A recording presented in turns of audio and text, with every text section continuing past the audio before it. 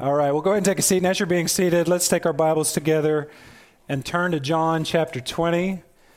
And this morning we're going to start in verse 11 and move all the way to verse 23. There's a lot going on in these verses, and I want to take some time this morning to unpack all of it. Last week, were you here last week, church? Easter Sunday? Last week, we saw evidence of Jesus' resurrection, the greatest event in human history. I'm not hyperbolizing. I know pastors like to hyperbolize. I'm not. This is the greatest event in human history. And the passage from last week, John 20, 1 through 10, we just saw these evidences. We just saw these results, you might say, of Jesus' resurrection, but we didn't see Jesus in the flesh, not yet. We saw the evidence of Jesus' resurrection. And in seeing that, John believed. These were the evidences. We saw the moved stone. We saw the empty tomb. We saw the discarded grave clothes. John saw all of those things. He saw and he believed. He was the first person to believe that Jesus was indeed raised from the dead. And you know what? If this gospel ended there, we would have a great gospel. I mean, and that would be a fantastic way to end the book. John saw the empty tomb, and he believed. And he might sum it up by saying, all right, I saw it, I believe it. You believe now that I'm telling you. But, thankfully, John still has more to say. There's actually a lot more in this book. In John 20 and 21, these appearances of Jesus after his resurrection. And I'm so glad we have this in our Bibles, because this is some of the most fascinating and engaging stuff in the Bible. Jesus is alive, and he's going around telling people about it. It's great. And, Jesus is raised from the dead, but it's not like Lazarus was raised from the dead. Lazarus was raised from the dead to die again, poor guy. Jesus wasn't raised from the dead like that. Jesus was raised to new life to never die again. And in that way, the Apostle Paul says it's a kind of first fruits of our own resurrection. This is what we have to look forward to. So as we look at John 20 and 21, it's like, oh, wow, this happened to Jesus. This is going to happen to us too. So here's what we're going to do today. We're not going to cover all of John 20 and 21. There's too much there. But just a small section of this. And then week by week, we'll look at these resurrection appearances of Jesus. Last week, we talked about what happened on Easter Sunday. Well, the events of this morning's passage happened on Easter Sunday, too, 2,000 years ago. Jesus was busy on Easter Sunday, 2,000 years ago. He had a lot to do. And he's going to teach us some stuff today about how his resurrection changes everything. It changes everything. And those changes that Jesus initiates here with his resurrection, those changes impact us today just as much as they did Jesus' disciples 2,000 years ago. So here we go. Here's your outline for today. I'm going to give you 4 results of the resurrection, 4 things that Jesus' resurrection cures in our world, in our lives. Here's the first one. Jesus' resurrection provides a cure for grief. For grief. The Apostle Paul says, we do not grieve as others do who have no hope. 1 Thessalonians 4:13. Do we grieve? Do we grieve in this world? Yes, we do grieve. But we don't hopelessly grieve. Y'all with me? And if you want to add that word hopeless, that qualifier there for point 1, I'm fine with that. Jesus' resurrection provides a cure for hopeless grief. And we anticipate a day in eternity when there will be no more grieving, there will be no more crying, there will be no mourning, there will be no sadness. Are y'all looking forward to that? I'm looking forward to that. That's going to be great. Why do we look forward to that? Why do we have that hope? Why can we count on that?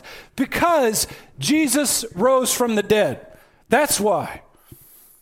I feel a little loud. Can you turn me down just a little bit? Everybody's hair is blowing back in the front row. Jesus rose from the dead, and that's our hope. So let's see this hope in action in verse 11. You got your Bibles open, ready to go here? John 20, verse 11. But Mary stood weeping outside the tomb, and she wept And as she wept, she stooped to look into the tomb. If you remember last week, Mary was the first person on the scene at the tomb Sunday morning. She was the first person to see the stone rolled away from the tomb, and she ran to the disciples. And then Peter and John ran to the tomb to investigate what was going on. Peter saw the empty tomb. He was confused. John saw the empty tomb and believed that Jesus' resurrection was real. But neither of these men bothered to tell Mary anything. They just la-di-da went back to the upper room. Typical men, right? Failure to communicate. So poor Mary here, she's clueless as she's approaching the tomb again in verse 11. And the text says that she was weeping. And the word for weeping here in Greek is the word klaio. And it indicates wailing and deep mourning. This kind of weeping, this kind of wailing was common for people, after the death of a loved one. It's common in Jewish culture to do this actually for 7 days after the death of a loved one. And of course, Mary isn't just distraught because of the death of Jesus. She's also distraught because his body has been moved or disturbed in some way. That would be distressing for the Jews 2,000 years ago. That would be distressing for you as well. If your loved ones, if their grave was somehow disturbed or even worse, disinterred, that would be upsetting to you. She's upset. So Mary is weeping bitterly, klaio. By the way, that's the same word that's used to describe Mary, the sister of Lazarus, the sister of Martha. When Lazarus died, this was the word that was used. She was crying. She was weeping. She was wailing bitterly. And it's actually the same word that Jesus used when he prophesied at the Last Supper. Jesus said this in John 16, verse 20. He said, "Truly, truly, I say to you, you will weep," klaio. You will weep and lament, but the world will rejoice. You will be sorrowful, but your sorrow will turn into joy. What in the world did Jesus mean by that? This is before his death. What did he mean by that? Your weeping will turn to rejoicing. Your sorrow will turn to joy. We're about to find out. Look at verse 11. Look at verse 12. And as she wept, here's Mary, distraught, stooped and looked into the tomb, and she saw in this tomb 2 angels in white, sitting where the body of Jesus had lain, one at the head and one at the feet. So remember now, there inside this tomb, I told you last week, there's this slab where they would lay the body horizontally. I called it last week a concrete slab. That was an error. Concrete wasn't invented until the 19th century, so my bad. It wasn't concrete. But you get the idea. It was a stone slab that they would put the body on until it decomposed, and then they would gather up the bones. So here on this stone slab, as Mary peeks in and looks, there's no body. There's no body. And instead, there's something curious. There's these 2 angels there. And that's curious, right? Like, what's going on with that? Here's what I think's going on, at least part of it. These are the testimonies to Jesus' resurrection. You need 2 to testify, to give testimony. We got 2 witnesses here. And they're angels. And if you're familiar with the Ark of the Covenant, the Ark of the Covenant was from the Old Testament. It was designed with the mercy seat on top to have 2 angels that would be stretched out over the mercy seat. Then they would take the blood of those animals and they would sprinkle it on the mercy seat as an atonement ritual for the Old Testament Israelites. So what's described here in John is a kind of new Ark of the Covenant, if you will, with 2 angels signifying that the once for all payment for sin has been made. And there's no, unlike dead animals that stay dead, Jesus is better than those animals. You might say, why is Jesus better than bulls and goats and so forth, the Old Testament sacrifices in their blood? You might say, well, it's because Jesus is the Son of God, obviously. Yes, there's also another reason. It's because Jesus didn't stay dead. You can't say that about Old Testament animals. You can't say that about sacrifices. Your cat may have 9 lives, but eventually little Fluffy's going to die and be dead, all right? And he's not coming back. She's not coming back. Jesus came back. He's a true and better sacrifice. That's what's being signified here. So this situation with the angels, They're just chilling in Joseph's tomb, just sitting there waiting for people to show up so they can testify. Jesus isn't here anymore. He's not here. It's a strange scene. It gets stranger. Look at verse 13. Then they, the angels, said to her, Mary, she's looking in. And there's a mild rebuke here. Woman, why are you weeping? Why are you crying? If this were a movie, one of these angels should be played by Tom Hanks, okay? Are you crying? Are you crying? There's no crying in resurrection. Baseball and resurrection, you can't cry in those things, Mary. And she says, here's why she's distraught. She doesn't get it. She says, they have taken away my Lord. I do not know where they have laid him. Now, this is really amazing to me because usually when angels show up, people hit the deck and they're fearful for their lives. And they should be. Angels got a lot of power. But she's not afraid. I think she is so distraught about Jesus. She can't get past that. She's so sure that someone has, done something nefarious with the body of Jesus that's all she can think of. And like I said last week, she's Greyfriars Bobby. She's waiting on where's Jesus' dead body? That's all I care about right now. And watch this. This is when it gets really good. Look at verse 14. And having said this in desperation, what'd you do with the body? She turned around and saw Jesus standing. Hey-oh, there he is. Raised from the dead. But she didn't know it was Jesus. How did she not know it was Jesus? He's right there. I don't know. Maybe the tears in her eyes were clouding her vision. Maybe his visage had been so marred in the last few moments of his life that she forgot what he looked like before that. When Jesus shows up in these resurrection appearances and they, in the different gospel accounts, oftentimes he's not recognized, but he's recognized. Have you noticed that? It's like he's there, but he's not there. I do see him. And you get the sense that there's continuity and discontinuity with Jesus from his pre-resurrection state to his post-resurrection state. Like he's recognizable, but he's different. He's like a perfect version of himself. And it makes me think about our resurrections. Like, what are we going to look like in our resurrection bodies? We'll be recognizable, but we'll be different in some way. We'll be better. We'll be perfected. The perfect version of ourselves. That's what I think anyway. So here's Mary. She sees Jesus, but she doesn't see Jesus, So what happens next? Jesus says to her as well, woman, why are you weeping? There's no crying in resurrection. Mary, whom are you seeking? Jesus asks. And Mary, clueless at this moment, supposing him to be the gardener, she said to him, Sir, if you have carried him away, tell me where you have laid him, and I will take him away. This is such a precious picture of this woman and her love for Jesus.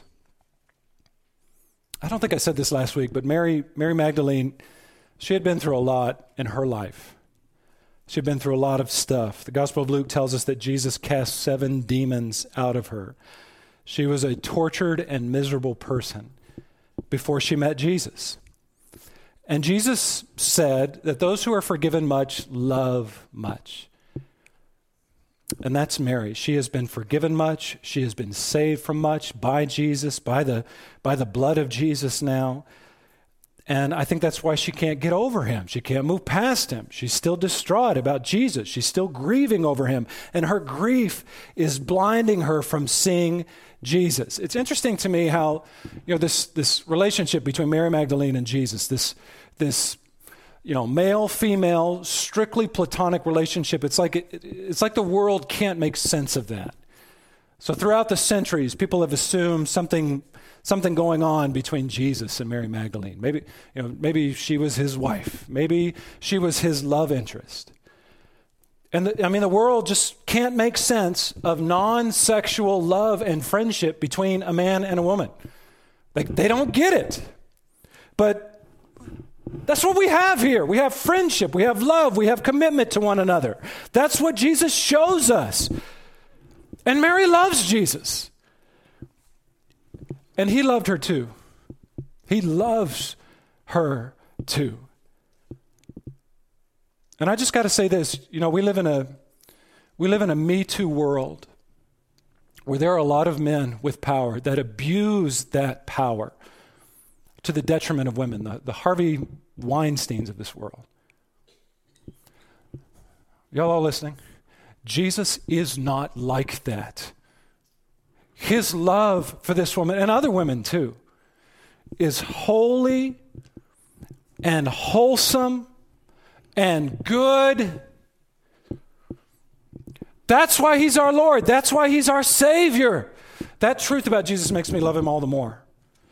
You might say, well, that's not true of all religious leaders out there, even within the church. I concede that, but it's true of Jesus. It's true of our Lord. And as evidence of Jesus' love for Mary, watch how he responds to her in verse 16. Actually, he just says one word to snap her out of whatever lack of clarity she has. And Jesus said to her, Mary. And it must have been the tone of Jesus' voice. It must have been the way that he said it that was the trigger. Because in that moment, she hears him. She hears him say her name, and she recognizes him, and she turned to him and said in Aramaic, Rabboni, which means teacher. This is not a time for crying, Mary. This is not a time for bitter weeping. Jesus is raised from the dead. Jesus is alive. And his resurrection provides a cure for grief. All grief in this world that is bitter and hopeless. Are you going to grieve in this life, Harvest Decatur? Are you going to grieve? Yes, you are. But you're not going to grieve without hope. Are you going to hurt in this world? Are you going to endure suffering? Some of you I know in this room, this has been a year of grieving and mourning and struggle. Some of you are going to agonize as you age and as you near death.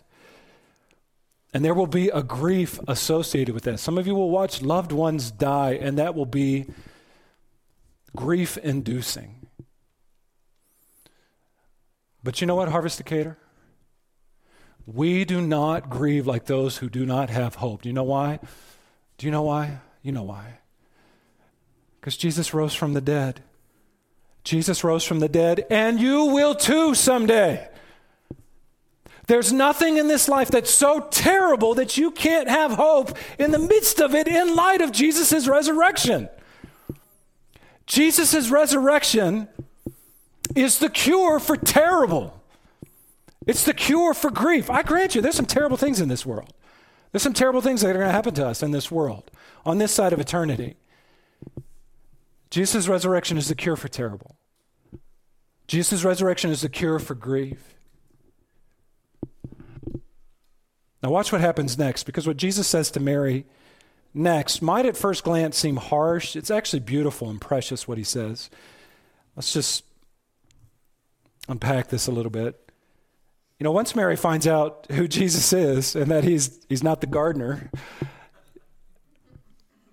I can only imagine what she does. She probably falls at his feet, starts to kiss them. She probably grabs a hold of Jesus and, make sure he's not a ghost. And then once she has a hold of him, she's not letting go. He's not getting away from her again. She's going to grab on, hold on, cling on to him. I'm not losing you again, Jesus. Something like that must have happened, because look what Jesus says in verse 17. Jesus said to her, "Do not cling to me, for I have not yet ascended to the Father." And to that you might say, come on, Jesus, come on. She's happy. Just let her cling to you for a little bit. Cut her some slack, would you, Jesus? She's overcome with joy at the fact that you're raised from the dead. Well, Jesus has work to do. Jesus needs to get back to the Father. And part of that involves Jesus sending his Holy Spirit. And I think there's probably some confusion on her part. She's like, oh, Jesus, you're back. We're going to go back into the countryside together, and you're going to teach, and we're going to listen, and you're going to heal people and baptize people. It'll be just like the old days, all over again. And what she doesn't understand in this moment, Jesus is back, but he's not really back. He's not back in the same way. Are y'all with me? And she called him rabbi. And yeah, Jesus is a rabbi, but he's so much more than Rabbi Jesus. And he tells her, I have to ascend to the Father. I'm going home. Eventually, I'm leaving you. So don't cling to me and think it's going to be just like it was, because it won't be. But you know what? It'll actually be better, because I'm going to send my Holy Spirit, and he's going to help you to do all the things that I've commanded you to do. More on that later with the Holy Spirit. And then he gives her this message in verse 17, which is astounding. Not only is she the first person to see Jesus' resurrected body, what a privilege that must have been. She's the first. She's not only the first to do that, she's also the first missionary sent out by Jesus with the message. Jesus says, don't cling to me, because I got work to do, Mary, and you know what? You got work to do too. I got a message for you. I need you to get to somebody. And here it is. He says, but go to my brothers. Go to my brothers and say to them, I am ascending to my Father and your Father, to my God and to your God. Now, don't read that too quickly. That is a fabulous statement by Jesus. I want us to just linger on this for a second here. Jesus says, what does he say? Go to my brothers. You're like, what? Do you mean your disciples, Jesus? Did you make a mistake here? Your brothers? Like they're your brothers? What?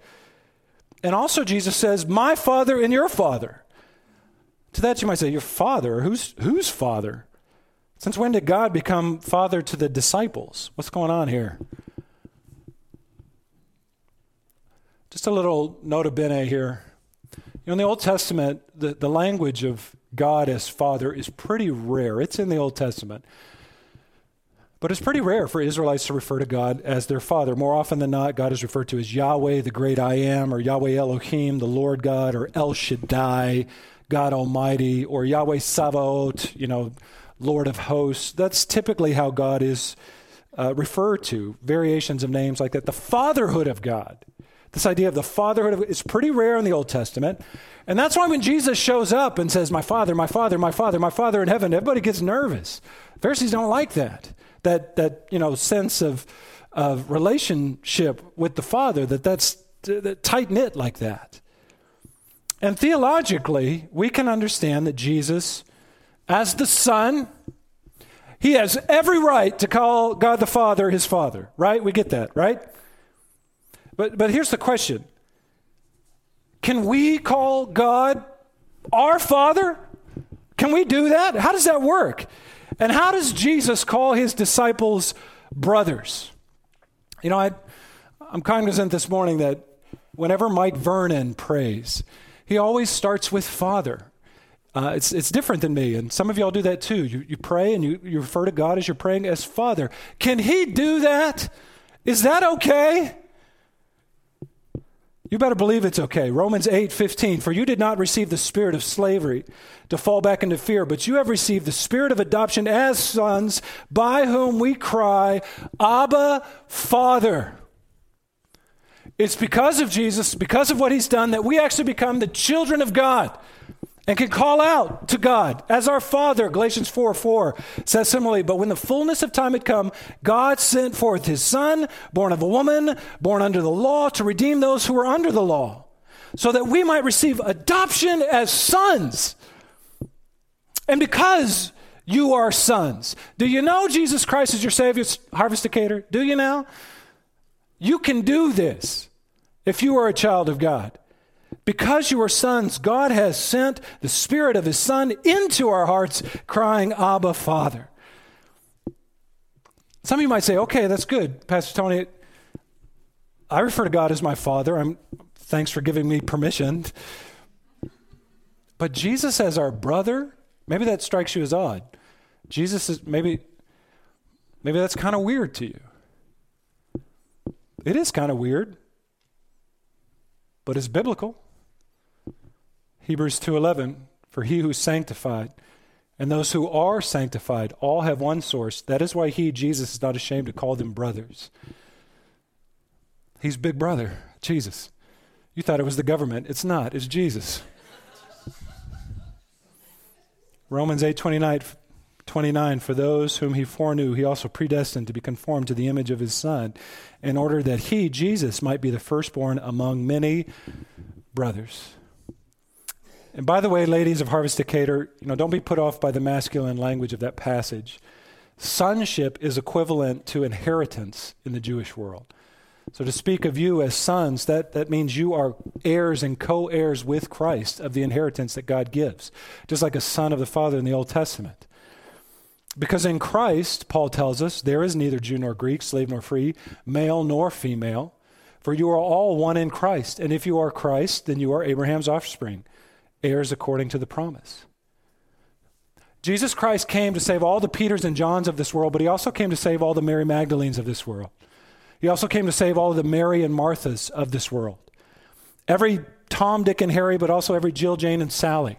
Every person, every male or female who by faith embraces Jesus Christ as their Savior, his death as payment for your sin, and his resurrection as new life. You are a child of God if that's you. And Jesus is your brother. He's your king. He's your Lord. Yeah, he's also... It is weird. I admit it. I don't completely understand it. Brother Jesus. Firstborn, first fruits of our own salvation, our own child of God status. Go ahead and write this down as number 2. Jesus' resurrection provides a cure for grief. It also provides a cure for displacement.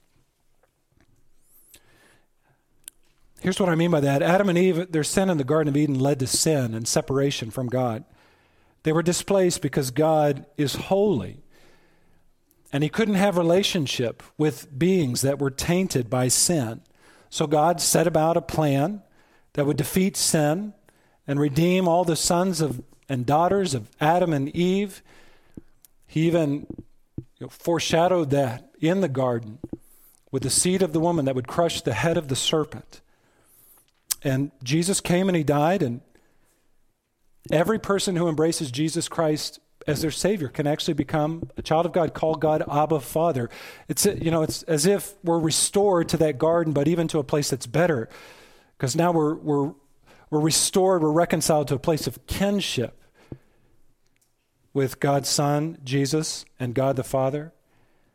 So Mary Magdalene has this great message, and as dutiful servant of Christ Jesus, she takes this message. She obeys Jesus. She doesn't cling to him. She's got work to do. Jesus also has work to do. Look at verse 18. So Mary Magdalene dutifully went and announced to the disciples, I have seen the Lord. And she also announced all that he had said to her. Notice she doesn't say, I saw Rabbi Jesus. She doesn't say that. I've seen the Lord. And she relays this message to the disciples. That's Mary Magdalene, folks. That's Mary Magdalene. This is the last time that she's mentioned in the Gospel of John, and it's actually the last time she's explicitly mentioned in the Bible. But oh, what a privileged place she holds in the kingdom of God. The first person to see Jesus resurrected. Someday we'll meet her, and we can talk about it. You were the first, huh? That's great. Fantastic. What was it like? Why weren't you afraid of the angels? I would have hit the deck, fearful for my life. And she was the first person that Jesus sent out as a missionary, the first ambassador for Christ, telling people about the resurrection. Let me just say this, Harvest Decatur, throughout the centuries, lies have been put forth about Mary Magdalene and her relationship with Jesus. And I don't want you to believe those. Was she a sinner? You might ask, was she a sinner? Sure she was. Can I let you in on something? So are you. You know, if you're not sure about that, you can talk to Gregory Goles. He'll clear you up on that. Got baptized last week. You know, he's a little theologian in training. He knows all about sin. Yeah, she was a sinner before she met Christ. Actually, she was a mess before she met Christ. But she's an honored woman in the kingdom of God, and she's a daughter of God, purchased by Jesus' blood, raised to new life as a result of the resurrection. Let's transition from her. Here's what happens next. So Mary goes and she delivers this message to the disciples. And, you know, it's a great message. Mary's got a great message from Jesus to the disciples. But, you know, the disciples didn't receive this message with as much hoopla as they should have. And we know from Luke's Gospels that actually the disciples didn't believe Mary. The disciples could be a little hard-headed sometimes. And here's an instance of this. So, you know, what Jesus decides, I guess, they need an intervention. I'm just going to show up. So look at verse 19. So on the evening of that day, the first day of the week, it's still the first Easter. It's still Sunday, but now it's Sunday evening, not Sunday morning. And the doors being locked where the disciples were for fear of the Jews. So let me just paint the picture here. Mary's out there looking for Jesus' body on Sunday. She's not afraid. Even she saw angels. She's not even afraid. She's just confused about Jesus. But these other guys, other than Peter and John, they haven't left their locked room.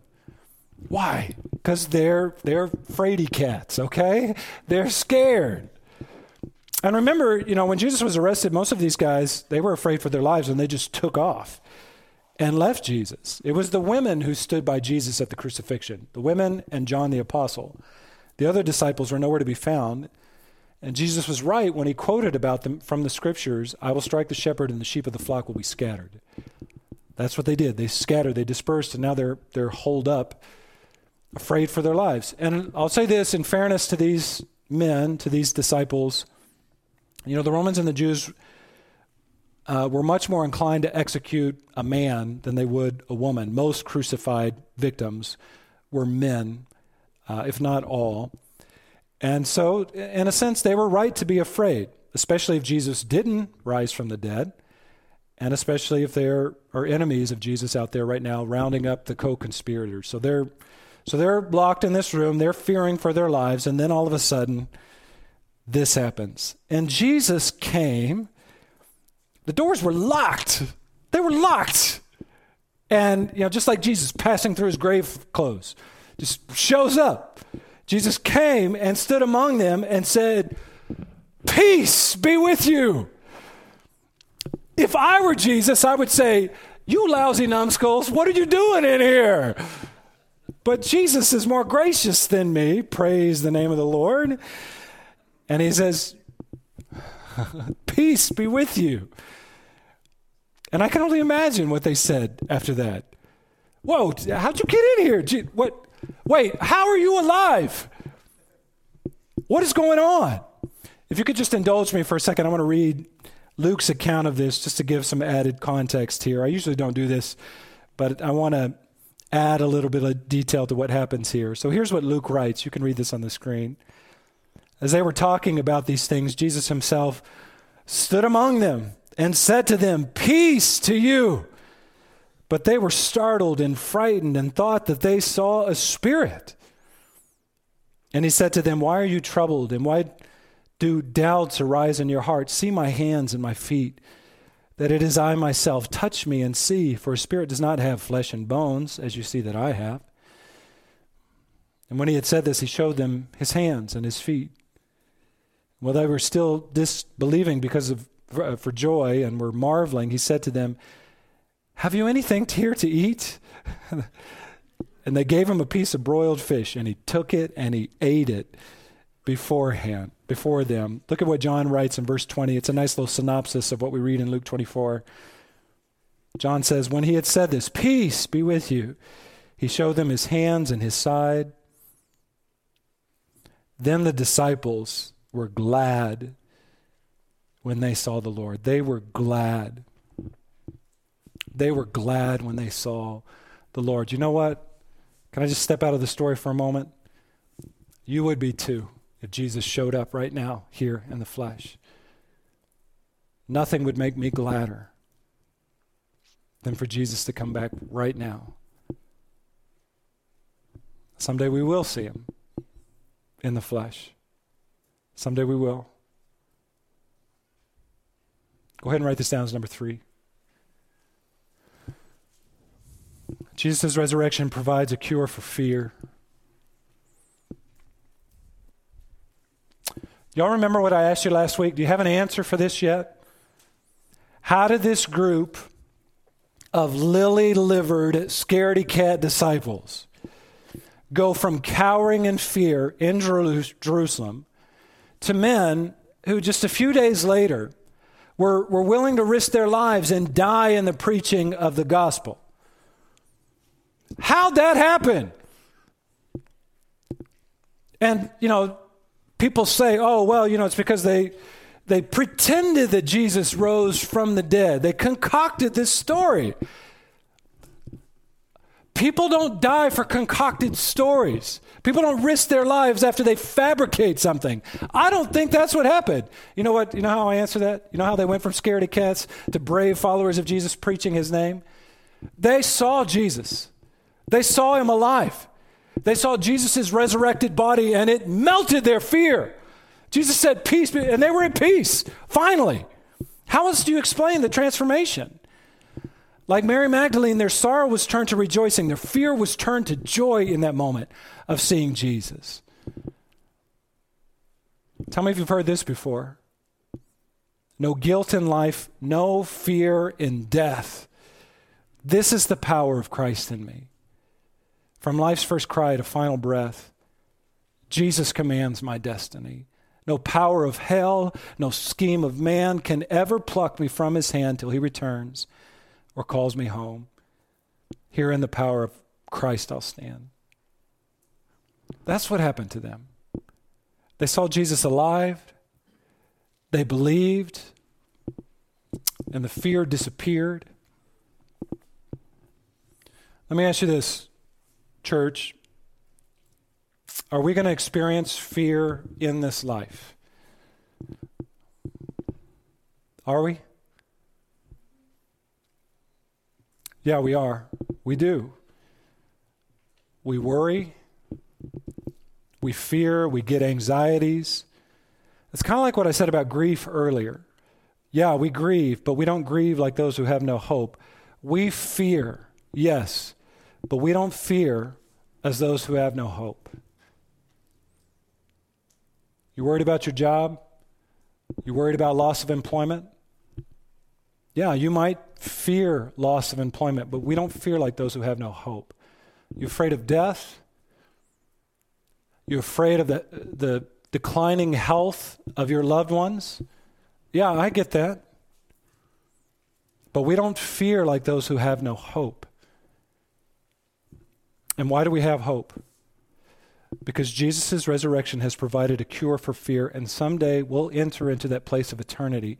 There'll be no more sorrow, there'll be no more grieving, there'll be no more fear ever again, no more anxiety ever again, no more worry, no more concern, no more aging, no more health issues. And even on this side of eternity, we know that God loves us perfectly, and perfect love casts out fear. If you know that, what's the cure for anxiety? I'm anxious, Pastor Tony. I'm anxious. You know what the cure for that is? You need to understand that God loves you deeply and that your eternity with him is set. That's the cure for anxiety in this world. That's the cure for, that's really the cure for everything. Jesus' resurrection. If God is for us, who can be against us? We sing that, don't we? And if our God is for us, who can be against us? We don't just sing that song because it has a good beat, all right? There's truth in that. One more thing. I'm almost done. Here's one more result of the resurrection. If you've got grief, the cure is the resurrection. If you feel displaced, the cure is the resurrection. If you have fear, the cure is the resurrection. And here's one last thing that Jesus' resurrection provides a cure for. It provides a cure for idleness. Here's the temptation in this moment. You might say, woohoo, Jesus is raised from the dead. Let's just twiddle our thumbs and wait for him to come back. Let's just, let's get the first bus ticket out of this hellhole if we can. Let's get out of here ASAP. Jesus, I'm ready. Give me my new resurrection body right now. Why do I have to wait? And Jesus says, no. It's not time yet. I've got work for you to do. You might say, okay, well, I'm just going to bide my time. I'm just going to dream the day away. I'm just going to sit around doing nothing, waiting for Jesus to come back. And Jesus again says, no, you've got work to do. You've got a mission. You've got a mission from God. Just turn to your neighbor right now and tell him that you're on a mission from God, okay? Believe it. Here's the mission. Look at verse 21. So Jesus said to them, again, peace be with you. Which is funny that Jesus repeats himself. I read a commentator this last week that said the first time Jesus said peace be with you, it was to still their fear. The second time he says it, it's to still their rejoicing. So, okay, boys, don't get carried away because I got work for you. And here's the mission. Peace be with you. As the Father has sent me, even so I am sending you. And when he had said this, he breathed on them and said to them, receive the Holy Spirit. If you forgive the sins of any, they are forgiven them. If you withhold forgiveness from any, it is withheld. Okay, what's all this about? What's Jesus saying here? Let's take this apart piece by piece. The first thing that Jesus is saying is, I'm sending you into the world. I'm sending you, just like the Father has sent me, now I'm sending you on a mission. And, this is Harvest Decatur. We know what that mission is, right? What's our mission? Go make disciples, baptizing them in the name of the Father, the Son, and the Holy Spirit, teaching them to observe all that Jesus commanded us. This is John's version of that Great Commission. And here, really, it revolves more around evangelism than disciple making, but you guys know those two things are in lockstep together. You're on a mission. Go, baptize converts, make disciples, teach people to observe all that Jesus commanded us. That's what we do. That's why we have a church. That's why we don't get saved and then, we go translate right into our new bodies and go on home to eternity. Because Jesus still has work for us to do here. And this is key too, and to empower us in that venture. This is a tough work, doing what Jesus did. You're like, man, I'm overwhelmed by that. How do I do what Jesus did in this world? Well, Jesus knows you would be overwhelmed by that and you couldn't do it on your own, so he gives us his Holy Spirit to help with that. And that's what's referred to here. There's a deposit of that gift that's given in this passage. The full giving of the Holy Spirit comes later in Acts 2 when at Pentecost, the Holy Spirit comes in full and empowers the people of God to do the work of God. Jesus breathed on them here and told them to receive the Holy Spirit, and it's just like in the Old Testament when God breathed life into the nostrils of Adam and Eve.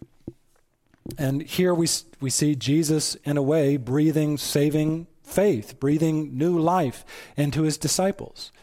And by the way, let me just say this. When you accept Christ as your Savior, when you believe, when you get saved, Jesus breathes the Holy Spirit into your life that comes inside of you. That's a deposit of your future inheritance. I alluded to that earlier. And that's the power that we need to live for Jesus. That's the power that we need to accomplish this mission. That's the power we need to do the work of discipleship. That's the power that we need to preach and to tell people about Jesus. Every week when I go to small group, Sonia and I, we pray. Holy Spirit, work, grow us as disciples, teach us, make us more like disciples. Every Sunday, Holy Spirit, help me preach, help me to teach, help me make disciples. Do your work. I can't do this on my own. I need you, Holy Spirit. We can't do anything as a church without the Holy Spirit. And God in his goodness and his generosity has given us the Holy Spirit to do this work. Some of you might ask, well, what's the difference between John 20 and Acts 2? The best sense that I can make of verse 22 and how that squares with Acts 2 is I see this as kind of a down payment of the Holy Spirit. And the full payment, so to speak, is given later in Acts 2. So this is how John Calvin explains it. He's a little more eloquent than I am. He says the disciples in John 20, verse 22, are sprinkled with the grace of the Spirit, but not saturated with the full endowment of his power until Acts 2. So that's what's going on here. John knows all about Acts 2. He knows about the Holy Spirit coming in full. He's just letting us know that there was a precursor to that on the day of Jesus' resurrection. So here's the harder statement to understand and apply, and it's verse 23. I spent a fair amount of time wrestling with this yesterday, so bear with me. I want to help you understand this as best I can. Jesus says, if you forgive the sins of any, they are forgiven them. If you withhold forgiveness from any, it is withheld. What does Jesus mean by that? Does that mean that we as disciples, does that mean that those disciples or we as disciples have the power to forgive and not forgive sin? Does that mean that we as a church have the power to forgive or not to forgive sin? That's a terrifying thought. I sure hope that's not the case, because I don't want that authority. No, I don't think that's what this means. When Jesus says they are forgiving them and it is withheld, they are forgiven them and it is withheld. Both of those verbs, stay with me here, this is a little technical. Both of those verbs in Greek are passive verbs, and that's what theologians refer to as divine passives. In other words, God is doing the work. He does the forgiving. He does the withholding of sin. And our part is to preach and to proclaim, and also there's a discerning. As we see the forgiveness in their life bear fruit, bearing fruit in keeping with repentance, we know that God must have forgiven this person, and they're moving in that direction. And similarly, on the other side of it, if we see somebody who's not bearing fruit in keeping with repentance and they're going the wrong direction, and we say, hey, listen, there's a real place called hell. There's a real thing called sin that's in your life, and you better watch yourself. You better embrace Christ. God has given us that power of proclamation, that power even of discernment to see the ways in which he is already working to forgive and to not forgive sin. And in doing this, and having that proclamation authority, if you want to say it that way, we are doing what Paul says in 2 Corinthians 5. We are entrusted with the ministry of reconciliation. We are ambassadors for Christ, as if God was making his appeal through us. Come to Christ. Receive Christ. Forgiveness of sin is possible through Christ. And if you don't, then your sins will be held against you. Forgiveness will be withheld. Now that's a high calling, church. That is an incredible mission that God has given us. You are an ambassador for Christ in that way, as if God were making his appeal through you, Paul says. So do we sit around, run out the clock, wait for Christ to return? Do we sit around and just pine for eternity and complain about how bad our world is? No. I mean, yeah, we pine. I pine for Jesus.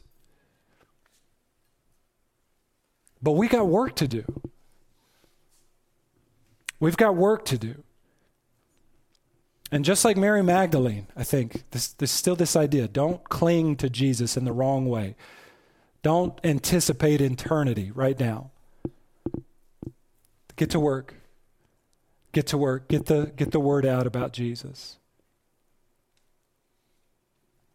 Some of you might say, well, what if I don't want to do that, Pastor Tony? I don't want to. I don't want to be on that mission. I know some of y'all are parents, so you probably deal with the I don't want to stuff all the time, right? God's our Father, and So maybe this is apropos. Here's what I would say about, let me just address the, what if I don't want to question? I don't want to be on a mission from God. I don't want to be an ambassador for Christ. I don't want to tell people about Jesus. I don't want to make disciples. I don't really even want to go to church. I just do because, I don't know, maybe I'm afraid I'm going to lose my salvation or something if I don't go to church. Here's what I would say about that. Just a little sense of motivation. Here's something that Tim Keller's fond of saying. I think it bears repeating. He says this all the time. If you read his books, listen to his sermons, you'll hear this eventually. He says something to this effect. If Jesus Christ did indeed rise from the dead, then that trumps every other thing that Jesus said or did and forces us into compliance with it. Because here's what Tim Keller's dealing with. Here's what we all deal with. There are people in our world, they're like, I like this about Jesus. I don't like this about Jesus. I like this thing. I don't like this thing. I like what he said about loving our enemies, but I don't like what he said about, gender and adultery and divorce and all that other stuff. So I'm going to take this, I'm going to leave that. And what Keller says, if Jesus rose from the dead, you don't get to do that. He's not your guidance counselor. He's not your life coach. He's like, well, maybe you want to do that, maybe whatever, I don't care. He's the King of Kings. He's your authority. And as your king, you as his subjects, he's given you this mission. He says, go into the world, preach the gospel, make disciples. You're on a mission from God. You are an ambassador for Christ. As I was sent, as the Father sent me, so I send you into the world. Go and do this. And that's what we're called to do, church. Get the word out. Let people know about Jesus.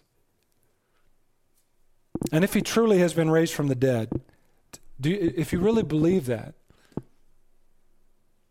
then every command, every instruction he's given us, we're obligated to obey. And you know what? It's a privilege to represent Jesus to this world, isn't it? All of you out there are Mary Magdalenes. Jesus has redeemed you, saved you, sent you on a mission. Go tell people about the resurrection. Let's do that. Let me pray to that end right now. Let's just close with a word of prayer, and then we can sing a song of worship.